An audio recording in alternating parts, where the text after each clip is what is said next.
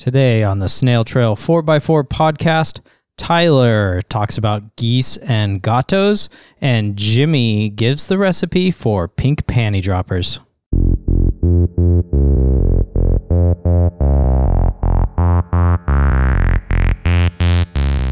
Snail Trail 4x4 is brought to you by Bestline Racing. Bestline Racing has a complete lineup of performance additives for your engine's needs.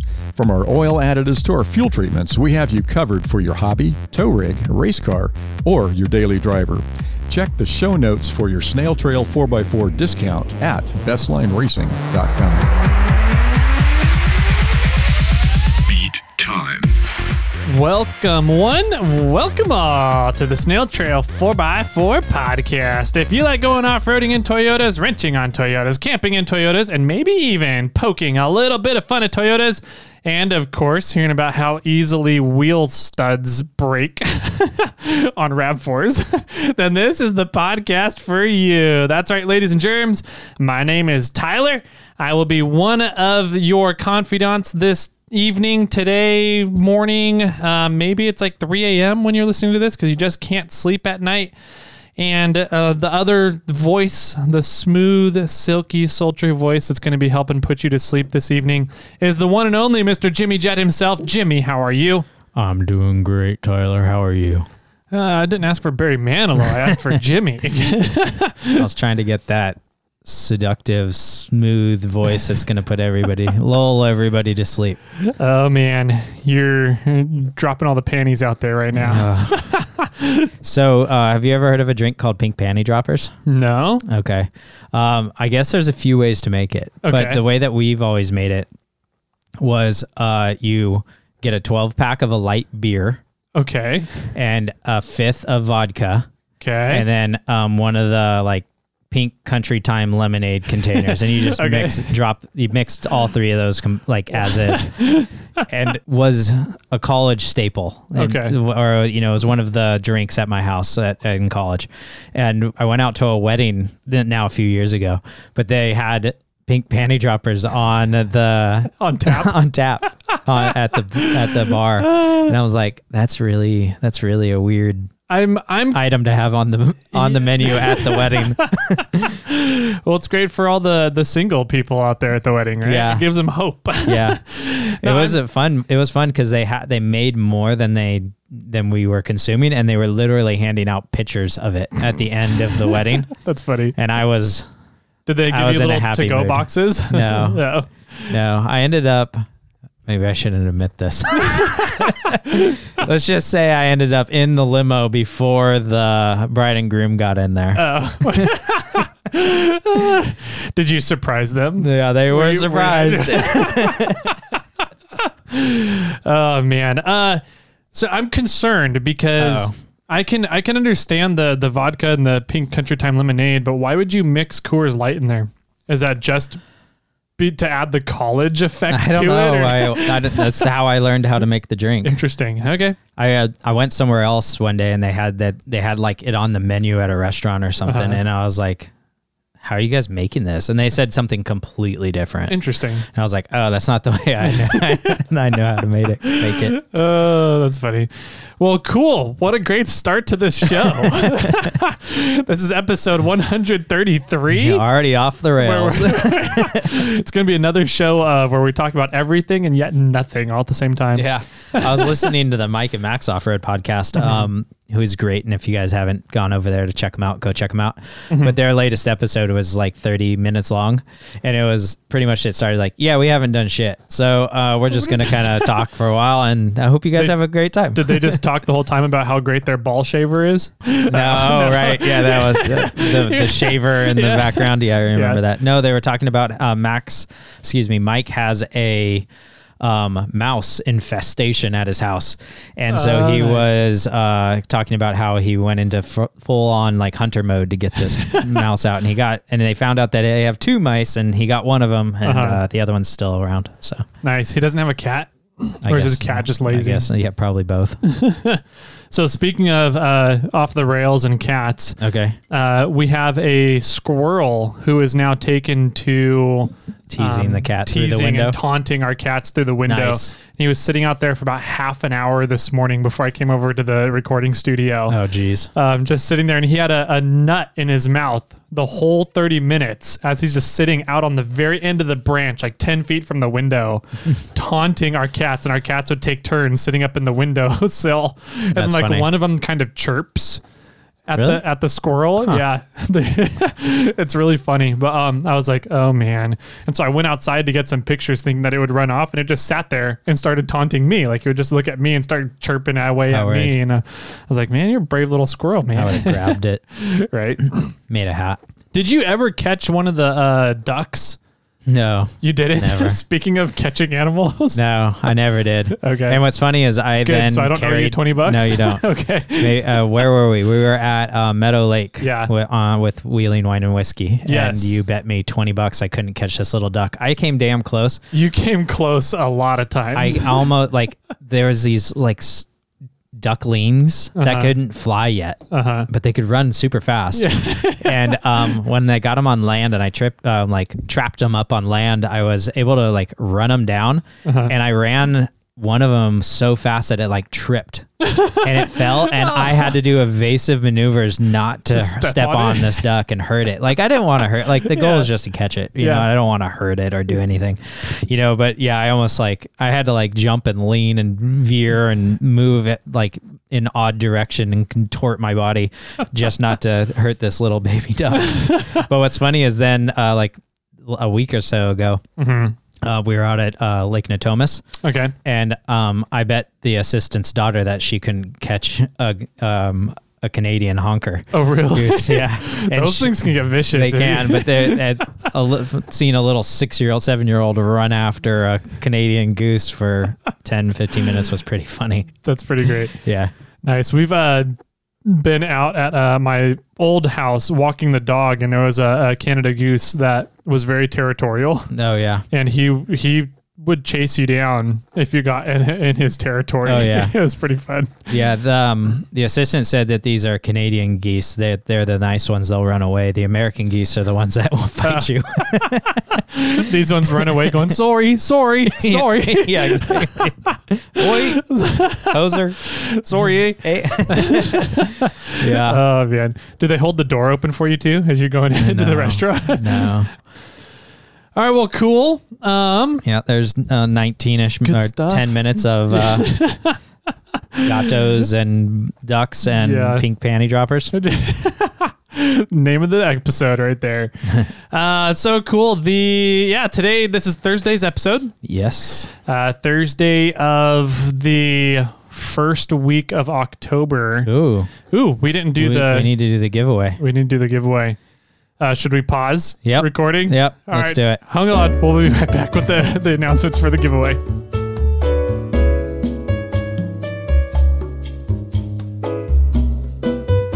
And we're back with a winner. Yay! Yay! Because we know how to run a show.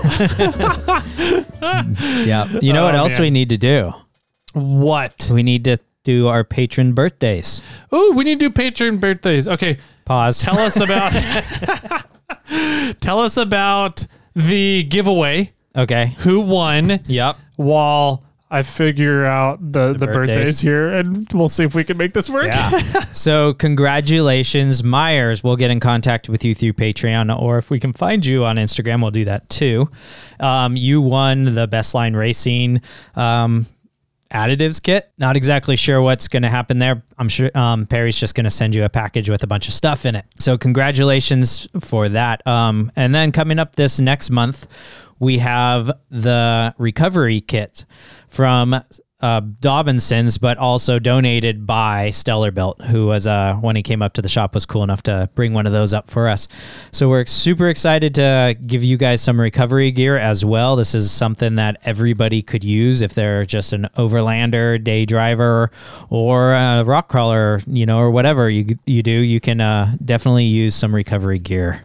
I've seen Priuses do some pretty cool things with recovery gear. Just FYI. Yeah. So I carry that massive massive the huge one, Freedom Rope in Clifford. Yeah, because I've noticed. It's the only thing that would be able to use it or might need it. I mean, you can't use it on a lightweight rig because it doesn't. It's not heavy enough. It's not dynamic enough, right? So you try and use it on like a 4,000 to 5,000 pound vehicle, and it just acts like a regular tow strap. It doesn't act like a cur. Right. So we'll have to play with that one day. Yeah. So, all right, we got birthdays. We have some birthdays, some Snail Trail birthdays. Nice. All right. We have a lot. Do we? Yeah, and it's because October is when we opened up the gift box tier. Last year. Oh, right. And so just a reminder, the gift box tier is open this month for the month of October. Once we get those shipped out, we'll actually be able to tell you guys what is going to be in those boxes. Yeah. But we want to make sure that everybody receives them before we announce it. Exactly. And we did something really fun with these boxes. Yeah. Yeah, I'm excited about them. Yeah. Shout out to Brian Murphy. Totally. And that's all we're going to say right now. Yeah. We have everything in. I believe I designed up or laid out the box so I knew what size box set we needed to order, and that's pretty much the last key that's coming in is the shipping. I'm waiting for the shipment of the boxes so then I can ship out the boxes. Yeah. So I'm excited about that. Cool. How big is your box? It's 12 by 4 by 9. Nice. That's a good size box, man. Oh, that's cool. No, the boxes are going to be really neat. I think the boxes are going to be almost a prize in and of themselves. I'd hope so. Yeah. But anyway, so we have October is open. You have until midnight on Halloween to get into the gift box tier. And so that's what all these people did last year, 2019. So we have Nan Nguyen. Nan. I never know how to pronounce your name. I apologize. But thank you for the chairs. Yes, thank you for the chairs, buddy. We have Charles Martinez. Hey, Charles. Happy birthday. You doing? Happy birthday. Stephen Prince. Nice. Tyson, Mr. Kentucky Boy. Welcome back. Welcome back, Tyson. He's no longer at the bottom of the giveaway list now, I've noticed. Yeah. For some reason, Fergie Fab is showing up at the bottom now. I wonder why. I don't know. Tony Thompson. Hey, Tony. Hey, Tony. Happy birthday, buddy. We have David Somley. We can't say thank you to every single one if we have a long list. Sure we can. Mike Minge. Thank you. Scott V. Thank you. Who's a local guy. Scott. Oh, sweet. He likes to go fishing a lot, and he's slowly been getting addicted to rock crawling by building a fishing vehicle. Sweet. So, hi, Scott. Congratulations on your birthday. Leonard Long. Sweet. Hi, Leonard. John Bodette. Different from the John Bodette from the Motel 6 commercials? Yeah. We'll keep the light on for you. Hey, I'm John, but never mind. I don't know. Robert Gutzman. Hey, Robbie. So he has not written in yet about the Ackerman angle and the caster. Oh, he must be behind. He must be behind, but we also just, we were a little late launching that episode. Whoopsies. Carlos Marquez, and Hey, Carlos. Dave Wiles. Thanks, Dave. And David.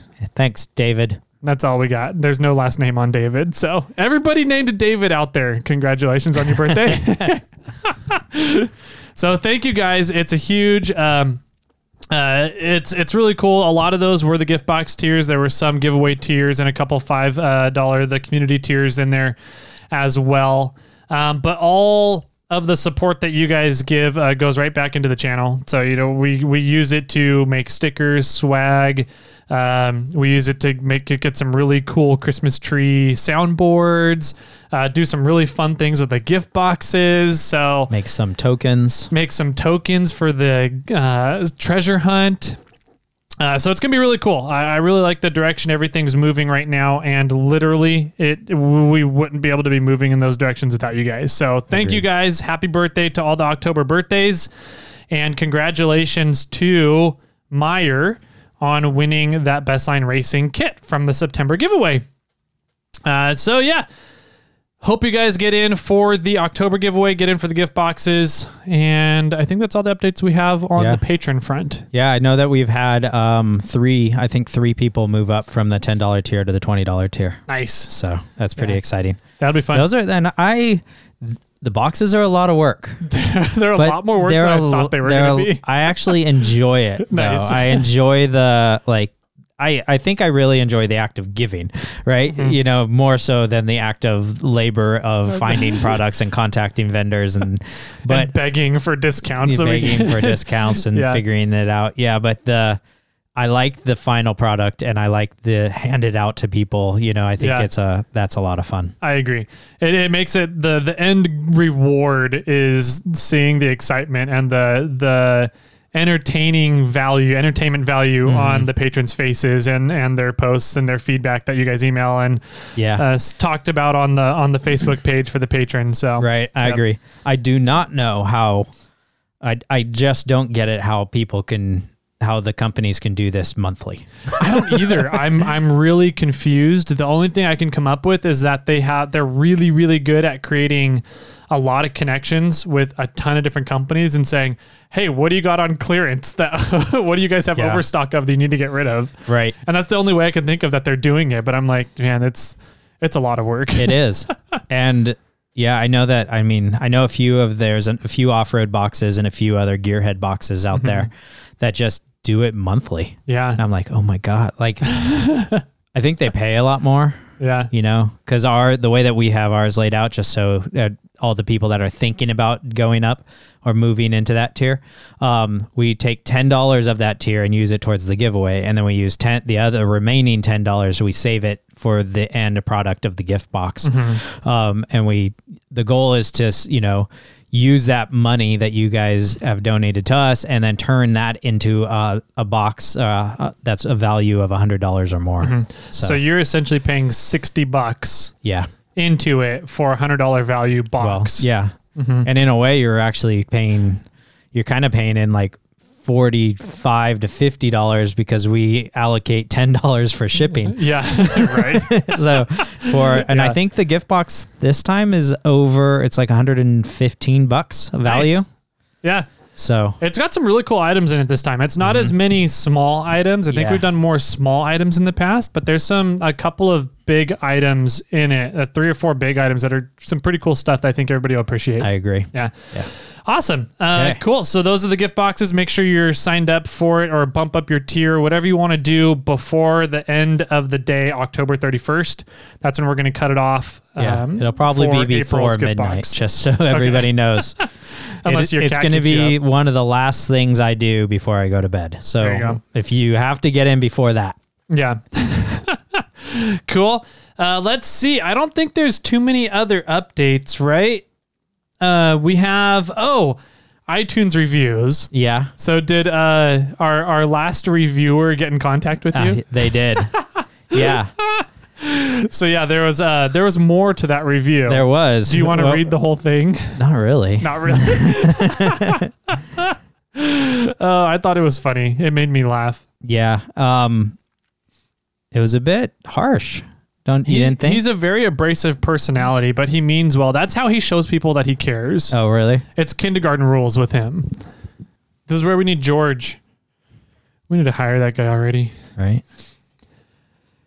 Okay, so here it is. You ready?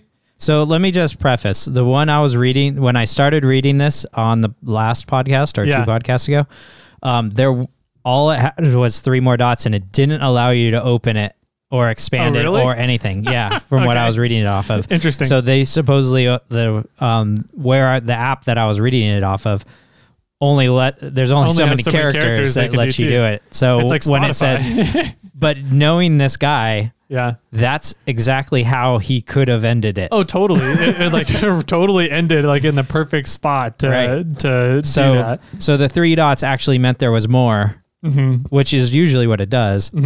But there was no way to. But there was no way for me to actually view more. That's funny. So so the review is best podcast and things of that nature. If you like clapped out Toyotas, overheating Toyotas, breaking windows on Toyotas, and maybe even blowing out cylinders in Toyotas, and especially hearing about how awesome Toyotas are on the side of the highway, then this is the podcast for you. This is a great informational podcast once the listeners chime in with corrections. And you can tell it's very funny because Tyler always laughs at his own jokes. Favorite podcast out there, Snail Boys. Keep it up. Hope this gets Google wet for you. The Google juices you see. I was considering giving the show 2 stars because you don't even talk about snails. The North Bay brand ambassador. So, thank you. Thank you for that review. There's the full review. I thought it was entertaining. Made me laugh a little bit. Made me giggle a little inside. got the Google juices going. You're happy. You're withholding comments. I don't have a comment. Oh man, perfect. All right, so we got the review update there from our kindergartner North Bay brand ambassador. There you go. Thank you very much for that. And following along with Google Juices, Oh yeah. I got to play with a third member. Ooh. Wait, did you pull Bobcats? I did. Nice. Yep. How does it looking? Do we want to go there now? Yeah, let's go there now. I think we're done with all the updates. Let's get into what we did this weekend, all the fun crap we got into. Yeah. So I pulled the rear third out. Okay. And swapped it out with another 529. This one was a Detroit locker instead of a 529 spool. Mm-hmm. And it actually is, I think there's more of a backlash in the Detroit one. Okay. But still had the same problems, like same exact at right around 60 to 65. It started vibrating. Interesting. And carried all the way up to when I took it up to 75 to 80. Yeah. And then when I got that high, I actually put it in neutral and pushed in the clutch, coasted, and it was still vibrating, and put it in neutral and let out the clutch, and it was still vibrating. So it's not up above the drive line. Yeah, it's not above the drive line. It's not the third member. It's not. I really don't think it's your wheel bearings. Those were they're a month old, maybe. Yeah. Your housing isn't warped. Not that we know. But if it is, it's minuscule. It's minuscule. We can pull the shafts out. We can pull them out real easily. I did it when I was working on the third member. Yeah. I pulled the shafts out and put them right back in, and it was no problems. Yeah. It's got to be U-joints, man. Yeah, I know. It has to be U-joints. So anyway, I'm not fixing it. Yeah. Is pretty much what the conclusion comes down to, because I'm going to put in the 2-piece drive line, which is going to change the pinion angle anyway, which, so after doing all this, I'm pretty sure that it's got to be the U-joints, or it's got to be something that's up with the drive line that's, just not balanced right, or there's an issue. And so I'm going to just do all the work to change it out to the 2-piece line and readjust the angle of the pinion and go that way instead of spending more money on a drive line that I'm really not going to use in a month or so. Yeah. So I'm curious, does Becky have a rear drive shaft? I don't know. I'm sure. I was gonna say, because you have 2 other trucks right now, Becky and Samantha. Yeah. Samantha's drive shaft was a carrier bearing, right? A 2-piece? Because it was the 2-wheel drive. I'm wondering if we can just take. I don't know where Samantha's drive line is. It might be in I think it's in the bed that's outside, but I think it is a 2-piece, and it was very thin. Okay. But I think I have Becky's drive line on the shelf. Let's say I vote. It's zip tied up to it's zip tied up to the shelving, I think. Oh, and that's right. There is a drive shaft. I think it also has 2 U-joints. Okay. And so all the work to adjust the pitman angle, I would have to take those shims out, because U-joints are supposed to be parallel to each other. And the CV, or the double cardan, helps eliminate that. Well, you have to point. The drive line needs to be in line with the pinion. Yeah. That way. So I would have to pull those apart again. We can do. It's just undoing the U-bolts and dropping the axle a little bit. Yeah. To pull the shims out. Yeah. But and undoing the center pin. Oh, you have to pull the center pin all the way out? Yep. Oh, that's annoying. Yep. Because the center pin goes through the shims. Oh, I see. So the center pin goes through the shims, and then it nuts or bolts the shim onto the leaf pack? Mm-hmm. Gotcha. Okay. I thought those shims were just kind of placed there, and the center pin went through it into the axle. But no, because the pin has the head on it, and that head part goes into the hole in the spring purchase. I set that one up, but good job. Thanks. So I'm not that it's all that much work. I'm actually getting pretty good at that, because I've done it now twice in the last month or so. It's not that bad. It's easy to do. It just takes time. Yeah. And I'm kind of to the point where it's like, does it even matter? Yeah. Because I'm going to be changing it again anyway. Yeah. So now, I'm almost at the point now where I'm like, I just want to know what the hell it is. Yeah. Like I'm kind of there. We've spent so much time trying to figure it out. Now it's like going to be a waste if we don't figure it out. Yeah. Well, we'll know. Yeah. After when I do swap the axle, change the pinion angle, put in the double 2-piece drive shaft, and I don't have a vibration, we'll know that what was the problem. Well, we'll know that the problem got fixed. We don't know exactly what the problem was, though. I would be safe to say that it was the drive shaft because for the most part, because my pinion angle is correct right now. Mm-hmm.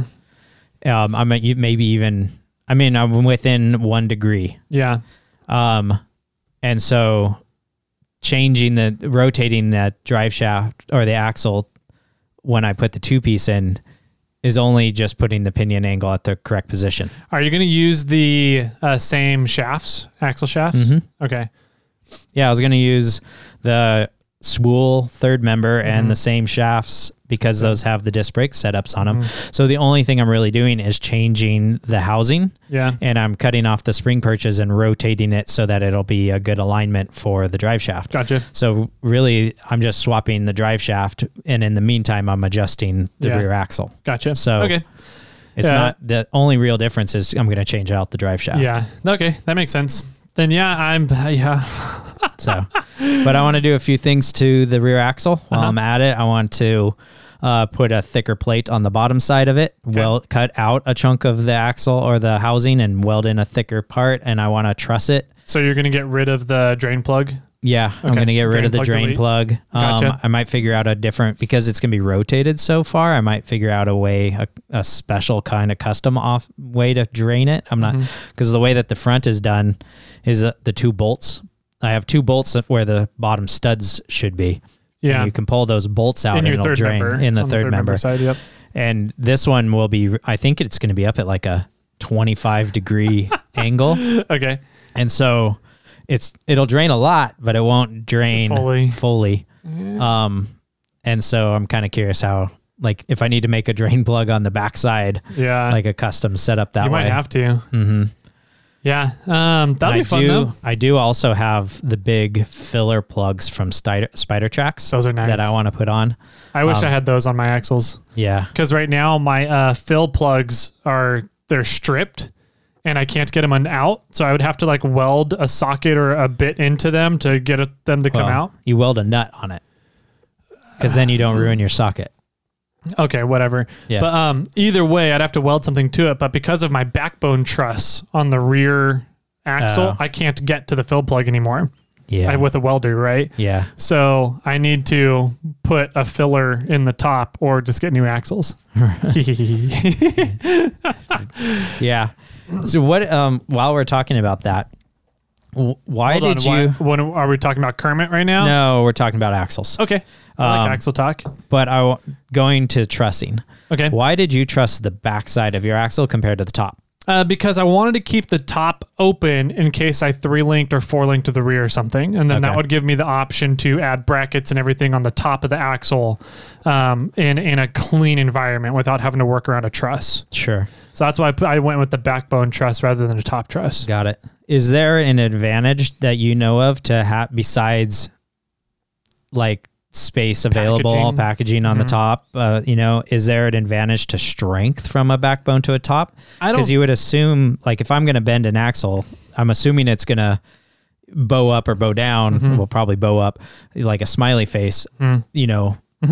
Not both. Like the way I see it, like it's protection forward to back bowing, not top to back, but it is additional strength for up and down too. Yeah. So I wonder if there's like, if it's more strength if you add it on the top compared to the back, or if it's just if it's equal. I would imagine it just depends on the truss design and the bends in the metal, because the bend in the metal is what gives it structural rigidity. Yeah. So if you have a bend, if you have say a triangular truss on your backbone, and so it's like coming out to a straight point on the end, that's not going to be as bend resistant vertically as if you would need essentially another bend on top or another bend on bottom. So it comes out almost like a pentagonal.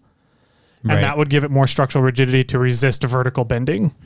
But my backbone truss has 3 or 4 bends in it. Right. So it gives you really good structural rigidity. I also put it on the back to help protect the axle from hitting on rocks. Right. As a back, if I'm backing up kind of thing. I want to put I'm going to add a guard there as well. That's my goal. So I've got a few things that I'd like to do to the axle before I actually swap it out. And I'm thinking about just doing the same exact thing to what the axle I'm going to drop underneath Samantha. While I'm doing this, I might as well just do it to both. And, and make a little series out of it, like building the strongest rear Toyota axle in the world history of Toyota axles or whatever, The ultimate, penultimate rear Toyota axle. The ultimate 8-inch. 8 inches. That's what she said. So when are you getting IROX? when are you going to get some 3950 IROX for Bobcat? Yes, you will. No. What if somebody donated you a set of 3950 IROX? I would gladly accept. Okay. I appreciate and I like the performance factors of IROX. I don't like the overall appearance of them. You're crazy. Bobcat looks so sexy right now, dude. It does. It does. And it's not that. It's like, it looks good on big tires. But we kind of talked about this off air a while ago, is that the IROX are round. Yeah. Like there's no square corner edge of the sidewall. You're such a square. I know.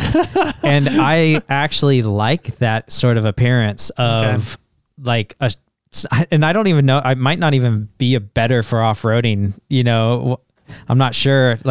And if you air down, is it even airing down as much if it has a hard corner on the tire? I'm not sure how that works. I know the IROX air down great. I know they balloon out well. They perform excellent in sand and in snow and rocks. I'm not quite sure how. I'm sure they do just as well in sand because snow. They're a phenomenal tire. It's just the balloon aspect of them. I'm not a fan of. That's funny because I never really thought about might be the aspect I really like about the looks of them. But somebody else wrote in saying, because you sent out the picture with your Toyos on Kermit, the 37s, and somebody responded and was like, "Hey Tyler, why don't you run these 37s on your 4Runner instead of the 3950 IROX?" He goes, "I think it looks a lot better." And I was like, "Are you kidding? That looks terrible."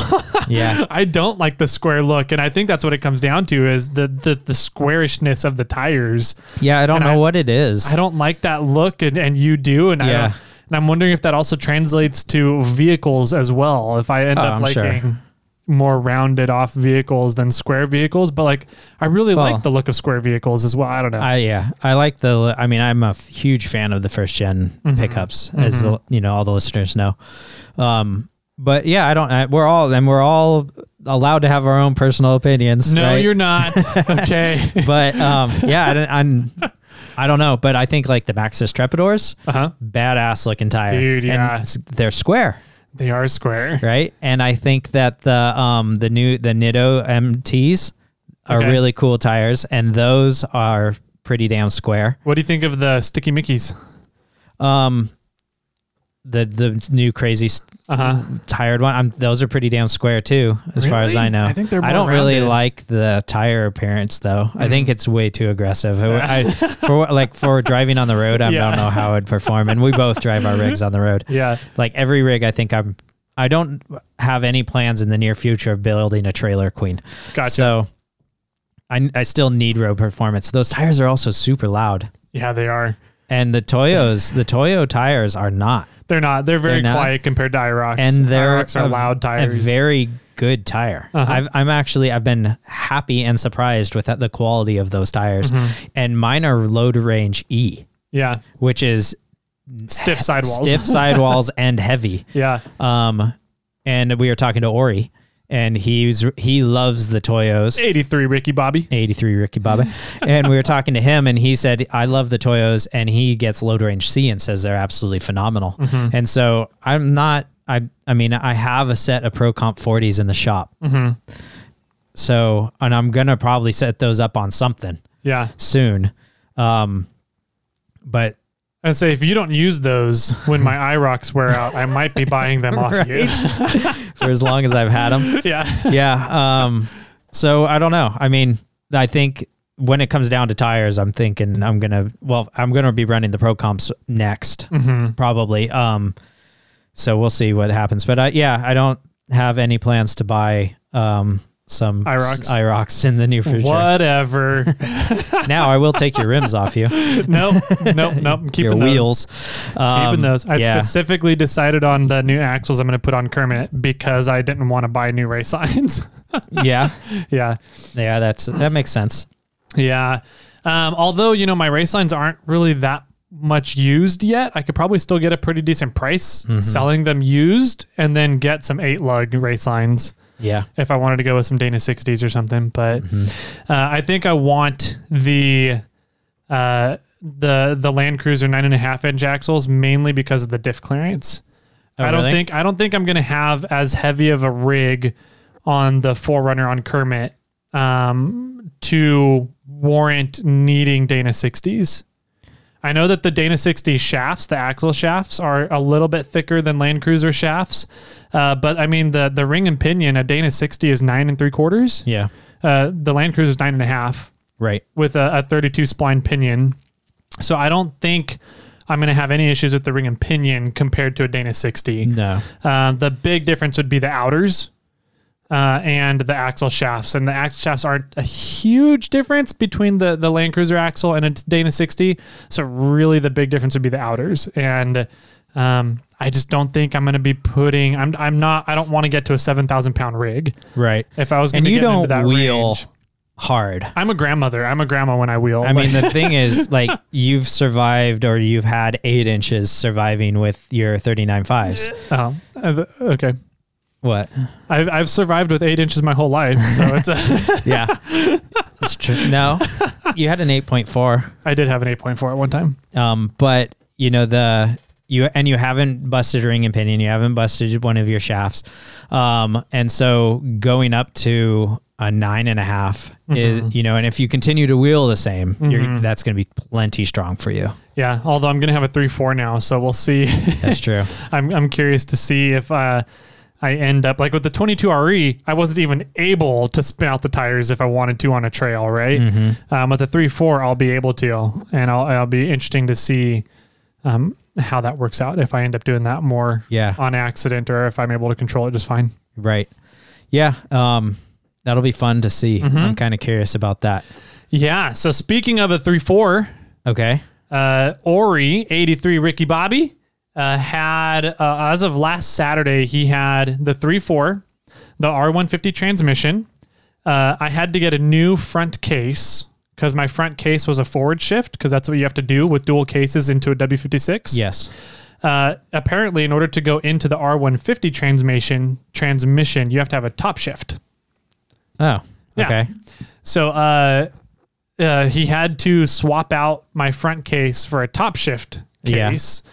And he rebuilt my transfer cases, or at least the front case, because he had to do the 23 spline input onto it. Sure. Into it. And then my rear case. So he had the engine, the transmission, the front case, and rear case all hooked up together, sitting on the floor next to Kermit. And it looked good. Looked pretty good. That was the first time throughout this whole process that I started getting like super giddy. So. You posted a photo about it, and it's pretty impressive when you see the whole lineup of everything. It's funny how, the Wheeling Wine and Whiskey guys are like, hook up all the torques, reach behind your seat and shift. Yep. I kind of wish we could have just thrown another case in there. I'm like, dude, if I had another 4.7 case, Yeah. Or I wonder Just another if 2.28. another 2.28 would Would've put been- me up at, let's see, 230 times 2.28. So that'd put me 600 to 1, Yeah. roughly. That'd be insane. That'd be fun. That'd be so stupid. Yeah, I really, right? I would never use the 600 to 1 other No. than just to show off or piss people off or Right. something. You can start wheeling it down the Rubicon and hop out and go drink a beer with your buddies and then take 5 steps and jump back in your rig. Yeah, I like it. The thought never occurred to me to add a third case into it until I saw that picture. Yeah. I was like, well, it's too late now. Yeah. And you'd have to completely rip apart your center console. I know. And Like which I'm not. or you would have to lift the little center console to shift your last. shift the your, That'd be lever. funny. Put the shifters in there, the In 4-wheel drive. Yeah. Oh, that'd be great. But yeah, I was like, oh, I kind of wish I had planned that out more and tried to thought about putting in a third case, because I totally would have done it Yeah. if I had thought about it beforehand. But anyways, I didn't. So I'm going to be, just one of the regular peasants with 2 cases and Wah, wah. 230 to 1. We have one of those. What?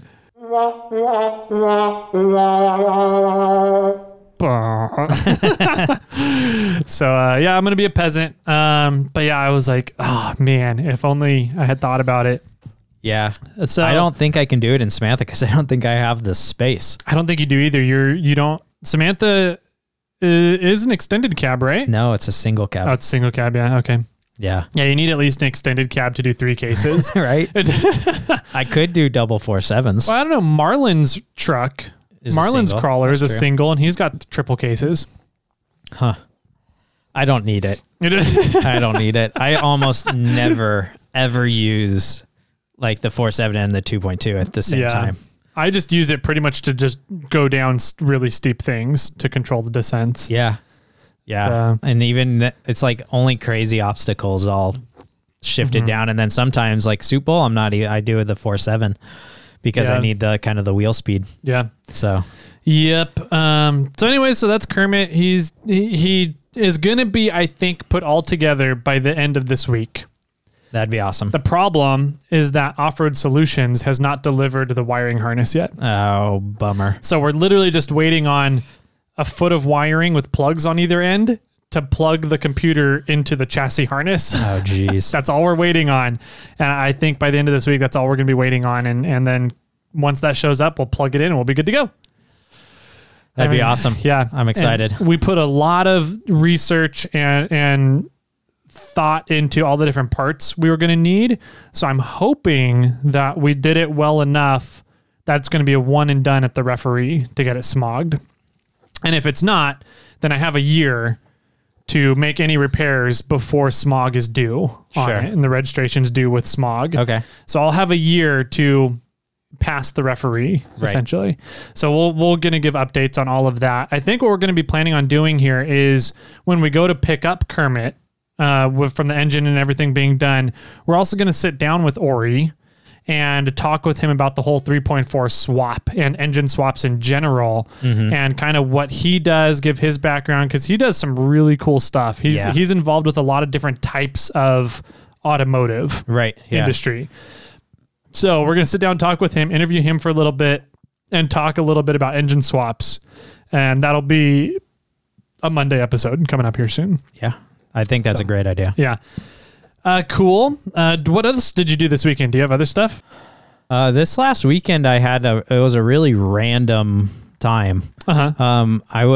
We were in talks with the Rover guys about, what they were doing, and they had a group kind of going out to Prairie City. But none of our Rover guys that we know were going out to Prairie City. Yeah. At time almost said Rover City. And then How dare you. Don was having a barbecue down at his house, and Greg was trying to get me to go down there and hang out with the Rover people, and I was like, dude, I don't want to get the cooties, and you guys are contagious. Yeah. It's not a good idea. It's like getting the clap. Yeah, and The Rover clap.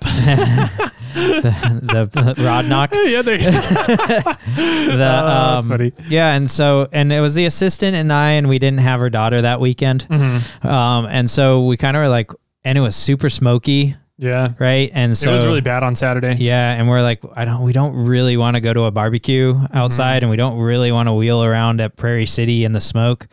And so, we kind of just Google searched like the smoke levels and we found out that like Tahoe area was pretty clean. Yeah. Pretty clear. Yeah. And so we were like, well, let's go have lunch in Truckee. Nice. Yeah. And so we drove up to Truckee, and on the way, I remembered that one of my friends from college, Brian, was headed up that way. And 50's closed. Yep. So everybody has to go up 80 and then come down 89 if you want to get to South Lake or something. And so I was like, I wonder where he's at.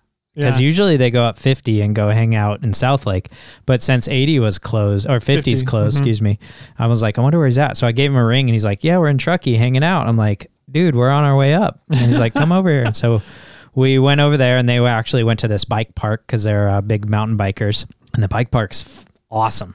Nice. I've never seen a bike park like this one before. It's not like a skate park. I wonder if B. Reynolds has been there. I'm sure he has. Yeah. This place is rad. There's like 4 levels. Like they get harder and harder and harder. And like you can start off at like the little baby pump track, or you can work your way up to like some big sloping ramp jumps. Okay. It was freaking awesome. And yeah, I had sandals on and like I didn't have a helmet or anything. My buddy's like, you want to ride my bike? I'm like, yeah, I do. I really do. But I'm not really another broken collarbone. Yeah, I'm not really prepared like just attire wise to go bombing down a gnarly trail with sandals. Yeah. Or a helmet, or I mean, I'm sure I could borrow his, but yeah. And so we hung out there for a while, and then when we all were going to be departing, the assistant and I went out to lunch, and we went to 50/50 Brewing, which is a pretty sweet little spot, and they have some cool beers, and they have a really good like porter or stout. It's a porter or a stout. I can't remember which one, and it's barrel aged in whiskey barrels. Ooh. Yeah, and the one he brought us out, so I'm a huge fan of Basil Hayden. Yeah. And the one that he gave me a sample of was a Basil Hayden barrel. Oh, interesting. With it. And I was like, I want this. And he's like, we don't have any more in bottles. I'm like, I want to buy the keg. Can I? And he started laughing. I'm like, how much is left in that keg? Yeah. How can I buy it? Yeah. And he's like, oh, you're serious? Yeah, no, you can't. And so he's like, but he had Booker. They have Booker's, a barrel of Booker's that they put the stout or port in. I can't remember what it is. And so I bought a bottle of that. And then they had one that was a salted caramel. I'm not sure how it works. Sound good. I know. In a beer. I mean, in a porter, it's a stout. Yeah. So I bought it anyway. So I want to try that. Okay. And I haven't opened them up yet. So I want to try them soon. So we did that. We hung out. The food was phenomenal. I had ahi BLT sandwich. And the assistant had some pizza. And then after that, we went back to my buddy's cabin, hung out. We went down to the little lake that they were camped by, the cabin was by, and hung out at the lake for a while. We went back and had some beverages and ate dinner, and then we drove home. Nice. And it was all none of it was planned. I was going to say, because I thought you were going to Prairie City to get the Rover rod knock going on. Yeah. And all of a sudden you're like, no, I'm in Truckee. I was like, what? What did that happen? Yeah. So, Prairie City's the other way, Jimmy. Right, exactly. It's off the highway I couldn't get to. Yeah. But, I had I didn't really want to go because I was like, no, like, what is there to do? What's to go on? Yeah. And it's just, sometimes it's nice not to have any plans and just to go and let kind of life take you to whatever it's going to happen. Downtown Truckee. Oh, it's so much fun. It's so cool just go for the day. So downtown Truckee and Murphy's over in the Arnold area. Murphy's is cool. Downtown Murphy's. Both of those are like, if the secretary and I have a day off or an afternoon something, we'll just go up and roam around those two downtowns. Downtown Nevada City's pretty cool too. Oh, really? Yeah. That's right. You took me there once when you got what was it, the tea? Yeah. Yep. That was funny. We went to that. I went to go get some specialty. Specialty at tea. Specialty tea. TT. Yeah. And that's a fun spot. And they do a really cool Christmas event where they like light up the whole entire downtown. They light all the buildings are lit up, and they do like an old, like people dress up in like Gold Country miner outfits. Or, no, I was going to say Christmassy? More of like I don't know, 1800s attire. Okay. And when everybody's walking around, and then you got these people dressed up in some like old school attire walking around. It's pretty fun. Nice. So, Have you been up to the Empire Mine? No, you asked me that last time when we were going through there. I've never been there yet. That place is really cool. I don't know if they're open for tours and whatnot right now. Okay. But they are. It's a really cool place. It is the largest, second, third largest, something like that in the nation, gold mine. Oh, yeah. And so it's all closed off. It's not being actively mined anymore, and it's all filled in with groundwater now. Oh, wow. All the mines, all the mine shafts, but they have a scale model of the entire mine in the museum. Okay. And the tubes of the mine are about the size of like a coax cable for our microphones kind of thing. Sure. And it fills up this entire room pretty much. Holy crap. It's massive. And it's really cool. If you get the chance, if you're ever in kind of the Northern California gold mining area up in like Grass Valley, Auburn, Nevada City areas kind of thing, go stop by and check out the Empire Mine. Yeah.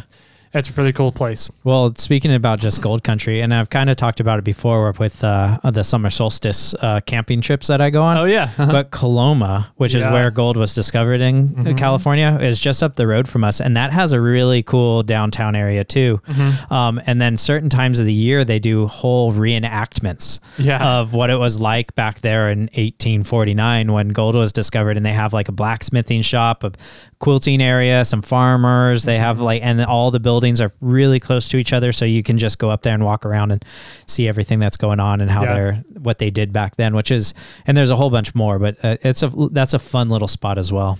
Yeah, I agree. I used to do a lot of whitewater rafting right there on the South Fork of the American River, which is the river that gold was discovered on at Sutter's Mill.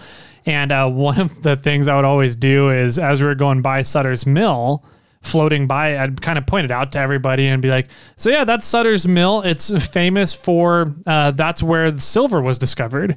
And that's where, what started the whole silver movement, the silver rush out here to the West. And people would just some people would just kind of like, oh, okay, cool. And some people would be like, wait a minute. And I would just kind of sit there and let it kind of seep in and see who caught it. But yeah, that was always fun. That's funny. But yeah, super cool spot. There's a lot of history in the gold country history up here in the Sierra Nevadas in NorCal. So if you're ever in the area, stop by and check it out. It's a really cool place. Yeah, awesome. What'd you do this weekend? So I did a few things. I was actually busier than I wanted to be this weekend. I went up and did a ham radio contest. Really? Yeah. Okay. And this is the one. It's called the California QSO Party. It's the largest contest in the United States. Wow. And the goal is for everybody outside of California to contact every county in California. Right. Individual county, right? And then if you are in a county in California, your goal is to contact all of the other 49 states. Cool. And some of the Canadian territories.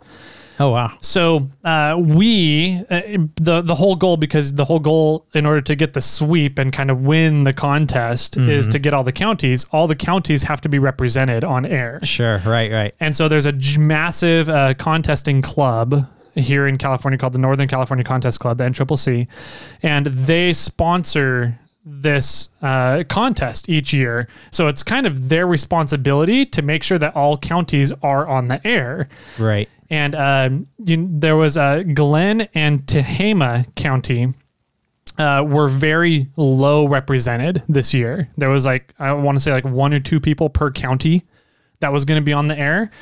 And so what we did, me and my father-in-law, we went up to Black Butte Reservoir, which is up north of Yuba City, kind of up in the Chico area near there. Sure.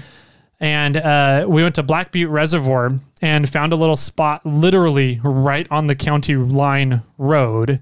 So the road that splits Glenn and Tehama counties. Oh, wow. And we set up a canopy, a power generator, and this huge, massive antenna.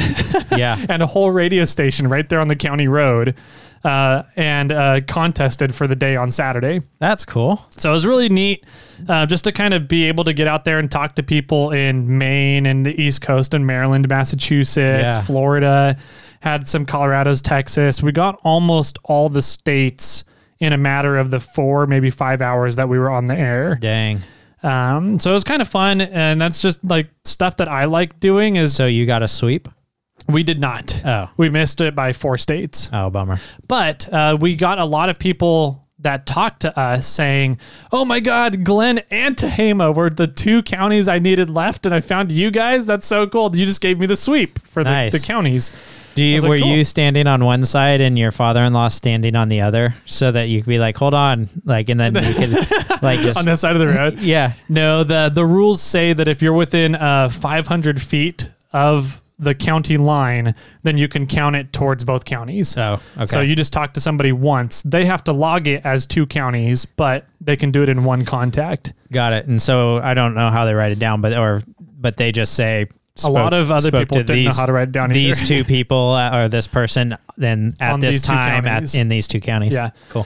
Yeah, and so it was fun to be able to hear their excitement, be like, oh, that's so cool to get those 2 counties. I needed both of those. And so it was neat. And going out into the wild and setting up a radio station off grid. So you're under completely your own power, set up everything to be able to talk nationwide. Yeah. It's pretty neat. So did you have solar or generators or? We had a 4,000 watt generator, so 4 kilowatt generator that we borrowed from Frank Yost. Oh, nice. Thanks, Frank. Yep, thank you, Frank. And we also had my solar panel and my new Jackery, Cool. which Okay. was pretty interesting to have. I tested it, by the way, so I also wanted to report on that. The Jackery, so the other one I had, which was the Rock Pals, Yeah. it was the similar equivalent to each other, right? 500 watt hour lithium ion battery packs. Okay. The Rock Pals only ran my fridge for 24, 26 hours, something like that. The Jackery runs my ARB fridge for 50 to 55 hours. Dang. And that's all thanks to the regulated 12 volt out of it. Okay. So because it gives you a regulated 12 volt, I doubled the life That's of the crazy. same battery pack. Wow. Yeah. So that was really cool. The other really nice thing about the Jackery is that there's a flashlight built into it, which I was like, okay, it's kind of gimmicky, but we ended up using it as we were packing up at night because we forgot regular lights. That's funny. So we used that quite a bit at nighttime. And it gives you on the display readout of the Jackery how much watts are being used as an output and how much watts are being inputted into the battery. So how much you're recharging the battery at. Oh, that's So kind of cool. if you have it hooked up to a solar or to your vehicle or Yeah. to an AC outlet, you can see what your incoming charge Yeah, you is can, and how much draw you're doing. and how much draw you're doing. Yeah. So you can kind of set it up to make sure you're not exceeding your incoming charge. Right. But Or you'll know if you are, and you can do the math and figure out how long your battery is going to last. exactly. Yeah. And so with that, it was a very overcast day. And because of all the smoke, I mean, we had ash raining down on us. We're a little bit closer to Santa Rosa and Napa up there where those big fires are happening right now. But with a super overcast day, it was still, I have a 100 watt solar panel. It was charging at about 30 watts. Wow. And we were using the battery pack to charge 2 cell phones, and we were running a soldering iron for a while there. And between the soldering iron and the 2 cell phones, we were only pulling 28 watts. Why did you need a soldering iron? Because we needed to repair some coax cables and extend some coax cables. Oh, okay. So, and usually soldering irons, because they're a heating element, they usually draw a lot of power. But for some reason, this soldering iron wasn't drawing a whole ton of power. I was cool. surprised. Yeah. But anyways, it was really neat. That's when you need the gas one. Exactly, When you're out in right? the middle of nowhere. Yeah. But I was very impressed with the Jackery compared to the Rock Pals. Okay. So if anybody's looking at getting kind of like a lithium ion battery pack for camping, for anything out there just to kind of have an extra battery to run stuff off of, highly, highly recommend the Jackery over everything else that I've researched so far. Cool. But I'm very happy with it. Very happy with the way it runs the fridge. The fridge only draws at most 43 watts. Dang. Okay. So with the solar panel being a 100 watt solar panel, as long as I can get it in good sun, theoretically, I should never be able to drain the battery. That's awesome. So it'd be cool. I'm really happy about all that. I'm happy the way it's turning out. And I think that's going to conclude the fridge and battery pack saga for me. Yeah. Yeah. That's good to hear. I mean, I know that you've been having that kind of problems or trying to find a good solution for a while. Yeah. And I think that this is a decent solution. I'm sort of curious about, like, if we'd go out and it's a nice, beautiful, sunny day, and you have your solar panel, battery, and fridge set up over by the camp table. How hard is your fridge going to be working if it's in the sun? Absolutely. Or are you going to have to find a place to actually kind of stow it away under a tree or something that's not going to get a ton of sun, and see, like, even though your solar panel can do it, but can your fridge actually keep up with the heat? That's going to be a good question. So I think that's going to be the next test, and that just requires getting out and doing it, right? Well, and we're losing summer quickly here in California. I think I've said it before, but October is our swing month, where we, at the beginning of October, we have 100-degree heats, and by the end of October, it's snowing. Yeah. So, we might get snow this weekend, they're saying, which is incredibly awesome, I think. I think it's incredibly awesome, but I'm incredibly sad because that means Barrett Lake is definitely not opening the rest of the year, and I didn't get to run it this year. Yeah, both of us didn't run it this year. It's sad. We can go hike it. Oh, we can hike it? That'd be cool. Yeah. Yeah, it's open to hiking. You just can't drive it once the gate closes. Got it. Yeah. But so that'll be fun. I think that the fridge, when it comes down to that, there's really good insulation jackets you can get for the fridges and the ARB fridges. They're expensive, but from what I've heard, they're definitely worth it if you're going to keep your fridge outside of your vehicle. Okay. Or inside your vehicle without the vehicle on, kind of thing. Yeah, I have a few Jeep friends that will run those because they're not running the cab on their Jeep, and the fridge is more or less exposed to the elements out there. And so... Yeah, that's interesting. I wonder if you could just wrap it in tin foil. That might work. Just give space, give a little air insulation spot in there. I don't know. Yeah. Tin foil and then like some asbestos and then some tin foil. It'd be good. Put some lead in there too. Oh man. Well, asbestos was, you've seen World's Fastest Indian? No, you've never seen that movie? Oh, it's a great movie about, it's the guy from Silence of the Lambs. What's his name? I don't know. I haven't seen that either. What? Yeah. He's the lead in Westworld. I haven't seen that either. Oh my God. I'm living under a rock. Anthony Hopkins. Okay. You don't. All right. Well, the story for World's Fastest Indian is that there's a Kiwi from the very, very southern part of... The bird or a person? The person. Okay. From the very southern island, very south of the island. Queenstown. No, it's in like Invercargill or something. Interesting. It's like one of the most southern cities on... Queenstown isn't quite the most southern. And then he's designing up an Indian motorcycle. Okay. And he's trying to get it to go fast. All right. And the town raises money for him to go to the Bonneville Salt Flats races. And so it's a story about him coming over to Bonneville Salt Flats and racing at the Bonneville Salt Flats. Nice. And getting a world record. That's super cool. It's a phenomenal movie. Okay. It's called The Fastest Indian? I think it's called The World's Fastest Indian. Okay. It's a book. So if you don't want to watch a movie, you can read the book, which obviously books are usually better because there's a lot more backstory going on in them. But the movie is absolutely amazing as well. Okay. It's more modern. It's a fun movie. Have you seen Ford vs. Ferrari yet? No. I still haven't watched it either. Yeah. What started me on the World's Fastest Indian story? I don't remember. I had a reason to tie it in, but I can't remember. I don't remember now. Rabbit holes. I still haven't watched Ford vs. Ferrari because Corey said that he was going to be inviting us over and doing a barbecue and a Ford vs. Ferrari day. So I've been holding off not watching it. All right. But I really want to watch it. But now I'm going to have to add that one to my list. Yeah. World's Fastest Indian. It's great. Okay. I think I have it. Nice. Do you really? I'm going to have to borrow it. Oh, you have it on a digital. I got you. Okay. No, I think I actually have it on a disc. DVD or something? Yeah. What's a DVD? Right. So cool. Not Blu-ray though. Yeah. Some other stuff I was up to this weekend was I took Sunday and I needed to finish painting the Rough Stuff sliders for Gear Wrench Corey. So it just takes so long to paint those things because you have to paint them, let it dry, do another coat, let it dry. And so you're waiting 20 minutes in between coats. and I don't have a way to hang stuff to spray them, to paint them. Yeah. And so I had to, do coats and then flip it over and then do more coats. I couldn't do. Oh, bummer. So it takes twice as long. Yeah. But anyway, so while I was doing all that, I decided I would catch up on some much needed maintenance on the RAV4. Okay. Because I've known that the brakes something funny was going on with the brakes for like the past 5,000 miles. Oh, dang. Okay. And I just haven't had time to sit down and do them, right? And I was approaching 8,000 miles on my oil change. Over? I was at 7,800. Over what you should be? No, just total. Oh, okay. But I try and change my oil at 4,000 to 4,500 religiously. And so I was almost you're double what I normally do, right? Yeah. And so I was like, what? I just need to sit down. I'm approaching 100,000 miles on the RAV4.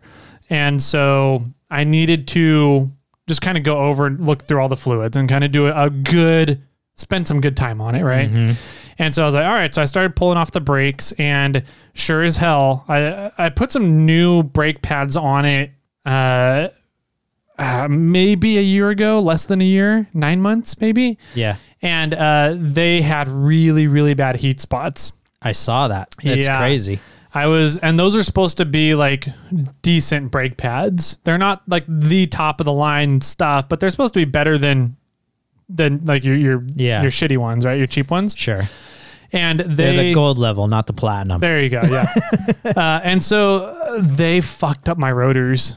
They did. They did bad. You looked like a record. It looked worse than a record. But yeah, I was amazed at how bad my rotors actually were, the front rotors on that thing. And so I pulled them off, and I was like, all right, I'm just gonna pull everything off. And I was thinking about going and getting the rotors machined, but I've noticed over the past maybe 1,000 miles or so, 800 maybe, that I've started getting shimmying while I was braking, which usually means your rotors are getting warped. Mm-hmm. And once your rotors are warped, you can't really machine that out of them. Yeah, kind of, but not. It never really works. It never comes out great. So I went down and got new rotors, new pads. Yep. And I got just the basic rotors, but I got the good pads this time. Sure. But while I was going through and pulling everything off, I sheared one of my wheel studs.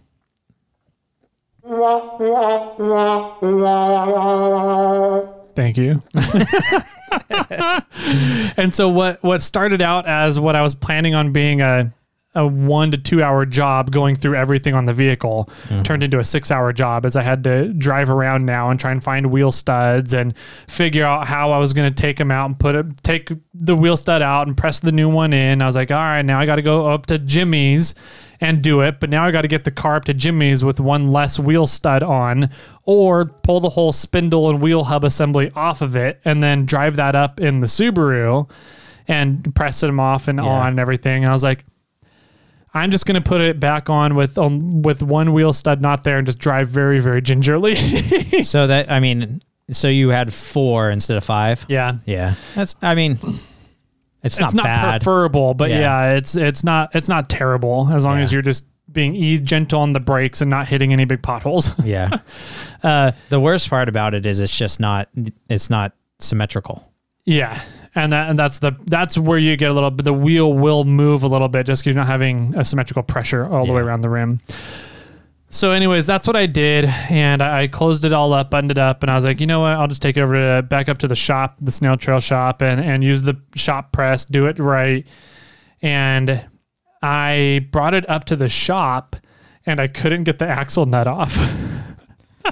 You think that's just another problem? I don't know. Because I took the axle nut and unstaked it.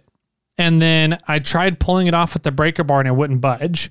So I put the breaker bar on the Pro Eagle, the floor jack, and jacked it up, and it wasn't budging either. And it was getting to the point where I could see a bow in the breaker bar. And I was like, I'm going to break the transmission, or I'm going to break your breaker bar. Yeah. And so I was like, I'm just going to back it off and see if there's another way that I can do this.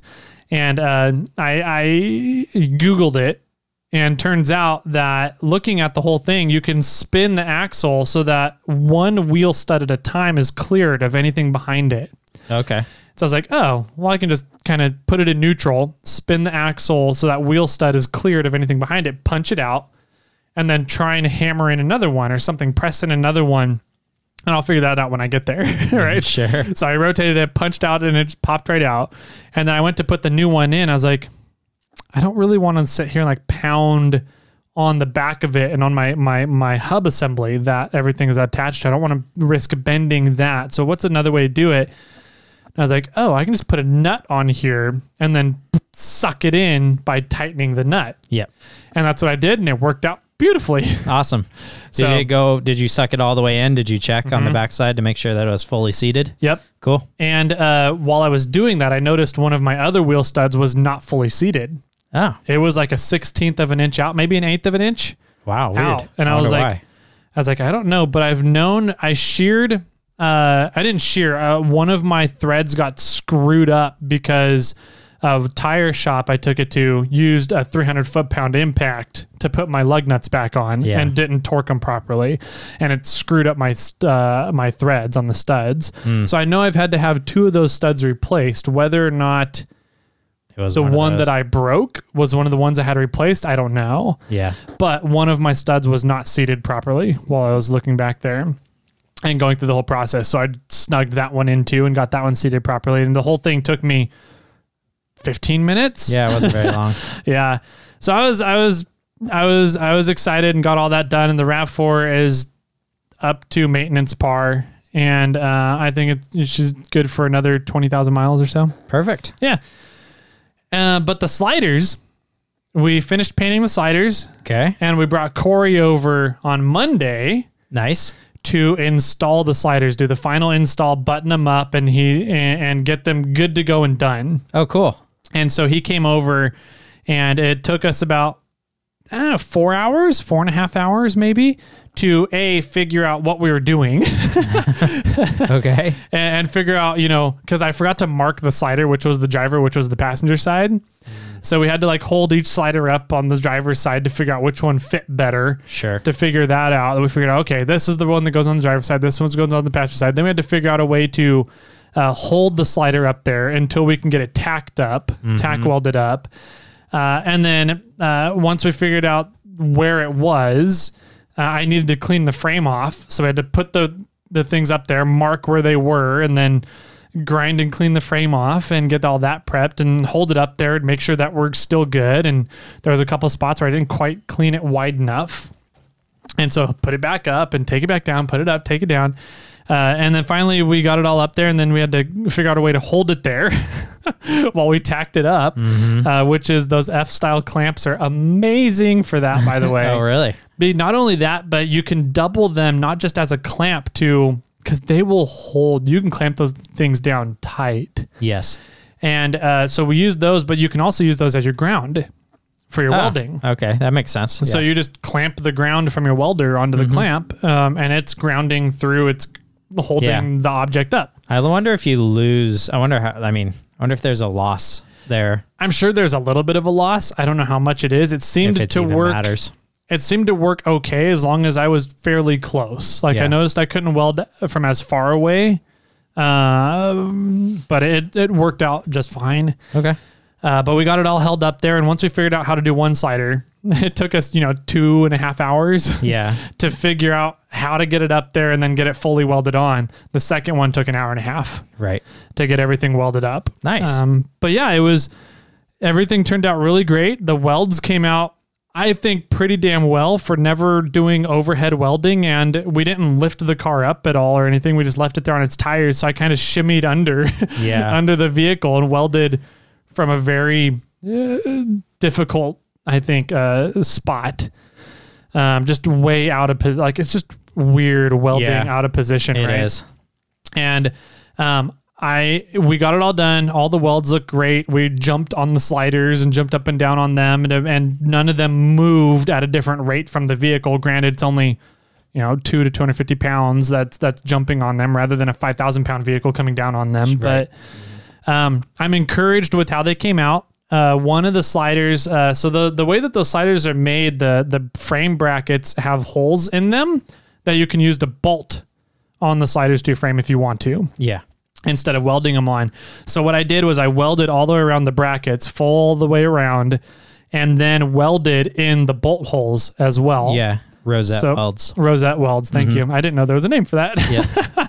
So yeah, because I always remember it because when you get it around the full circle, it looks kind of like a rose.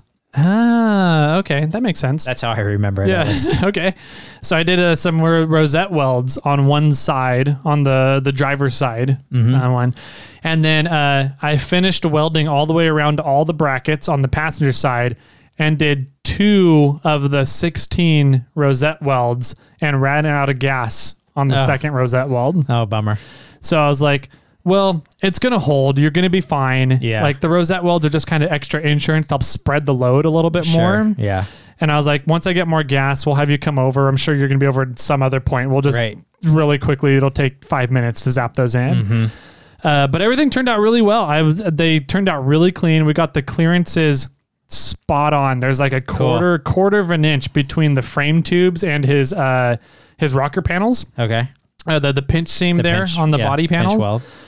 And so there's about a quarter of an inch there. And when you open the door, there's about a half an inch to an inch between the top of the slider, the way we got it angled, and the bottom of the door. Okay. So the clearances came out perfect. They are right now from where his tires sit. The slider sticks out maybe an inch from the edge of from the width of his tires. And we planned it that way because he's planning on going wider, right? Okay. Yeah. And so once he goes wider, I'm thinking it's going to be about an inch inside the width of his tires. Okay. But yeah, the clearances came out great. It's tucked up really well in there, and I'm really excited and happy about how they turned out. Sweet. And I said this on the Instagram post, and reading over it, I was like, man, it makes it sound like I think I'm some kind of fabricator or something, which I don't at all. But I think, well, you are to an extent. You made these. Kind of. Don't belittle yourself. I assembled them. You might be a rookie fabricator, but you're still you still fabricated it. I don't know, because rough stuff. They put all the bends into them and bent them with the brake press, and all I did was you're a welder. I'm welding, I guess. I wouldn't even put it a welder, but I have such a huge respect for people that do fabrication now. Yeah. And like, I just got a small glimpse into fabrication and doing these. They're just rock sliders, but like the amount of time and effort it takes and the variance that you have to get things perfect is so little. I have so much more respect for fabricators now. Oh, absolutely.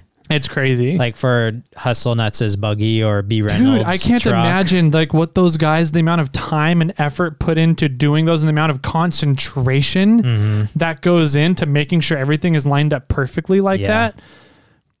And then like I look at some of the stuff that Slauson does and puts out on his page, or anybody who's out there that does, Ultra 4 fabrications or anything. I'm just like, it's just crazy. Right. Like now that I have a little tiny glimpse into the world of fabrication, I'm like, that's nuts. I wouldn't be able to do it for a living. No, I don't have the attention span for it. So you just have too much other things going on. I have too much. Well, I just don't have I literally don't have the attention span. Yeah. Like I would not be able to sit down and do fabrication for 8 hours a day.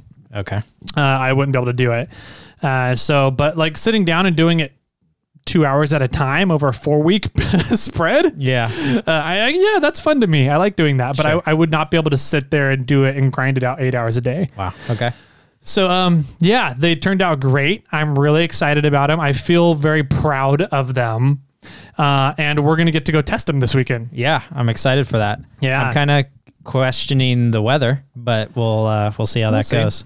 I think it'll be fine. I don't know. We're going to get up to about 8,000 feet elevation. Yeah. So we'll see if we get some snow. If so, then we'll get the first snow run of the season. Yeah. Which we may end up pulling Corey through through it all. I'm going to need to get windshield wipers. Yeah. You don't have any windshield wipers on Bobcat? They're old. Oh, I see. I just need some newer, better ones. Gotcha. Or just throw some Rain-X on there. Or both. Both. Yeah. So yeah, it'll be fun. We're planning on going up to Strawberry Pass on Saturday. Yes. So that'll be fun. I was originally planning on not doing anything this weekend just to get fully caught up on stuff, right? Okay. And then my dad called me and he goes, hey, me and some buddies, Matt Dresselhaus, who we've talked about on the podcast before. He's our Ford Ranger listener, the one and only one. He's coming up to run Slick Rock on Friday. So from Fresno. Yeah. Because that's where they do all their wheeling in Fresno. And this other guy kind of planned out the trip and was like, hey, let's go up and do Slick Rock. So Matt was like, okay, cool, let's do it. And then my dad was like, okay, cool, let's do it. So my dad's coming up. He's staying overnight Thursday night at my place. And then he's going to meet them up at Slick Rock on Friday. They're going to go run Slick Rock. And then they're going to come back. And then my dad wants something to do Saturday other than just driving home. Sure. So I was like, here's an option. If I can get fully caught up with Morphlate Wednesday, Thursday, Friday, then I can go out and go do something Saturday with everybody. And Jimmy and Corey are supposed to be going and doing Strawberry Pass this weekend. Yep. So let's go and see if we can go do and join them if I can get caught up on everything. Right. He goes, that sounds like a great idea. And I was like, dang it. Now I got to bust my ass to get caught up on everything. Yep. So that's the plan. It's going to be fun. You'll get to, have you seen my dad's rig yet? No, never. I have pictures, but yeah. So you're going to get to see my dad's Tacoma. That'll be cool. And check it out up close and in person. I'll be riding with him, and then Corey, I think, is going to have his son, right? I think so. And then you going to have anybody? I'm planning on bringing the assistant and her daughter. Nice. Assistant. They might not go if it's bad weather. That's the best though. Well, not for a 6 or 7 year old. Are you kidding? Snowball fights? Well, if it's snowing, yeah. If it's raining, I see. No. Okay, I gotcha. Yeah, and it won't be. It'll be raining down here, so it'll be. It might be a hard sell, but we'll see. Okay. I'm probably going to go regardless, but we'll see if they end up going. Okay. Well, cool. We'll see how it goes. I'll have to check the weather. I don't know if it's going to get cold enough for snow, but we're going to be at 8,000 feet, so maybe. Yeah. Anyways, that does it, man. I think that's it. Episode 133 in the books. Boom. We out. We got charged a trademarking royalty fee for that, by the way. Yeah. So I hope you guys are okay with that. We took it out of the Patreon money. Now, if people want to get in contact with us about anything at all, including how I've survived on 8 inches my whole life, how can people do that, Jimmy? Yeah, you can reach us at Jimmy or Tyler at snailtrail4x4.com. You can find me on Instagram, snailtrail4x4, or over on YouTube, snailtrail4x4. You can find Tyler at 4x4 Toyota Tyler on Instagram, or you can message him through the Morphlate account over there as well. Cool. Awesome. And how's Snail Armor coming? Just a quick update. Good. I'm sold out of second gens, about sold out of third gens, and the Tundra one should be released within a month. Nice. So Tundra coming next. Did you figure out if the first and second gen fit each other? Forerunners? The Tundras? No, they do not. Okay. Second and thirds, though, I'm certain, but not positive if they fit. They should fit each other. I'm assuming so. Yeah. So are you doing the first gen or second gen first? I'm doing the second gen first. Cool. Second/third. Awesome. And then if anybody's out there is waiting on their Morphlate order, I know that we've been kind of 2 weeks behind, and right now we're actually approaching 3 weeks behind, but we ramped up production and we have enough inventory to get 100% caught up on orders by the end of this week. So that's what we're going to be doing Wednesday, Thursday, Friday. If you have a Morphlate order currently in the system, it will go out the door by Friday afternoon. That's good news. Now let's see how much sleep I lose for promising that. So cool. With that, my friends and everybody out there, Jimmy, do you have any final words for everyone? No Jimber. No Jimbers coming up. I'm still not ready for it. And with that, my friends, keep crawling.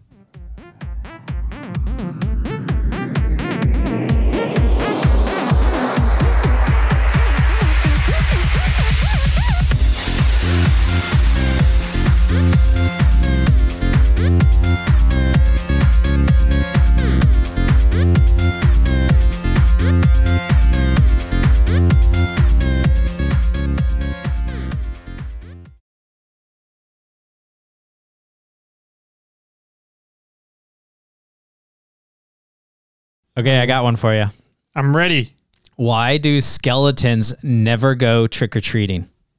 Because they don't have the guts? They have no body to go with. Oh. Okay. The guts is, why don't skeletons ever cross the road? That's what it was. Yeah. I was like, I thought that was the gutsy They don't have one. the guts. Gotcha.